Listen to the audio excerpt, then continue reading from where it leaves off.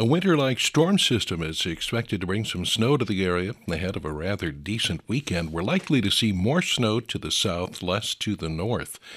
A winter weather advisory will be in effect tonight, roughly along Interstate 80 through the Quad Cities, where 3 to 5 inches of snow is possible.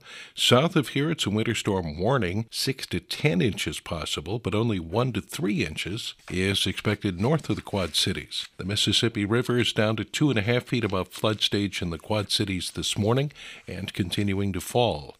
Illinois' COVID-19 count is now over 24,000. The death toll is over 900. Iowa's identified almost 2,000 cases, and the death toll is over 50. State public health officials added 1,346 more cases in Illinois yesterday.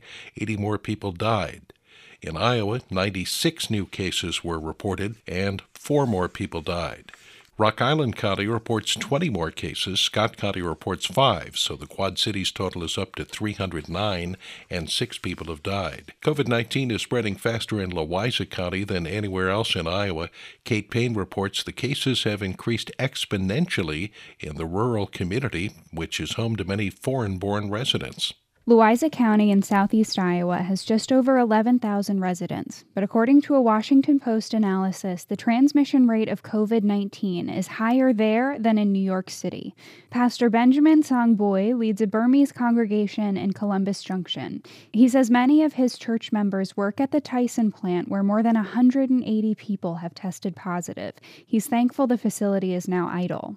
I don't know how long they will close, but I think if they continue to work, that will be a problem for all of us. In addition to language and cultural barriers, the county does not have a hospital, presenting another major challenge during the public health crisis. I'm Kate Payne, Iowa Public Radio News. And reports in this morning say that 2 of those who tested positive at the Tyson plant have now died.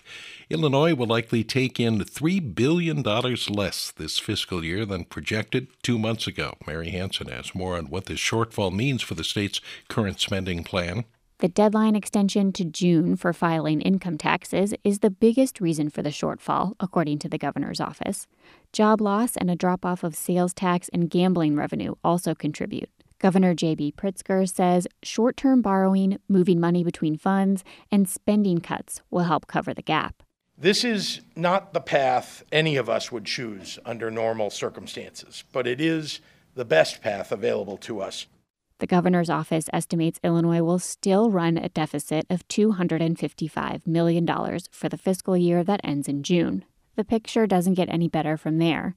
The governor's proposed budget for next fiscal year could be as much as $7 billion short. I'm Mary Hansen. During the pandemic, arts organizations in the Quad Cities are struggling to find federal financial help. Herb Trix has more. While $2 trillion in new federal spending will go to help businesses and individuals hurt by the global coronavirus pandemic, nonprofit arts organizations worry they may not see much relief. In late March, Americans for the Arts estimated that nationwide, the arts and culture sector would face a $3.6 billion economic loss just to date due to closures required by COVID-19.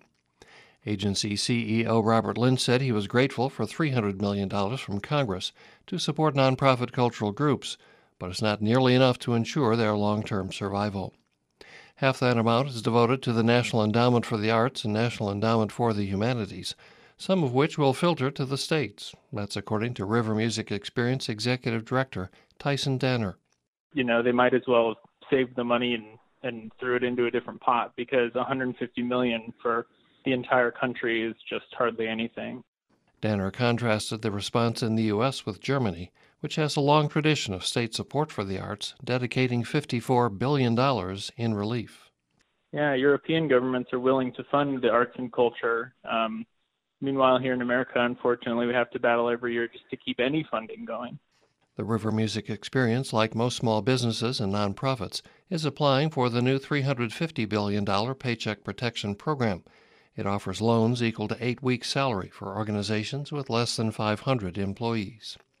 Rachel Mullins, head of the Putnam Museum, said there may be money available from the Institute for Museum and Library Services. I think most organizations in our community are really hoping that it's state and federal resources that we can bring in to our community rather than relying on local charitable dollars. We all believe strongly that those dollars should be focused on human service needs. And Michelle Hargrave at the Figge Art Museum is hoping for state and federal help. We're looking into if we're eligible for support from the NEA. If not, we're also hopeful that some of that money will trickle down to the states and that we might qualify for some funding from the Iowa Arts Council if it does. I'm Herb Trix.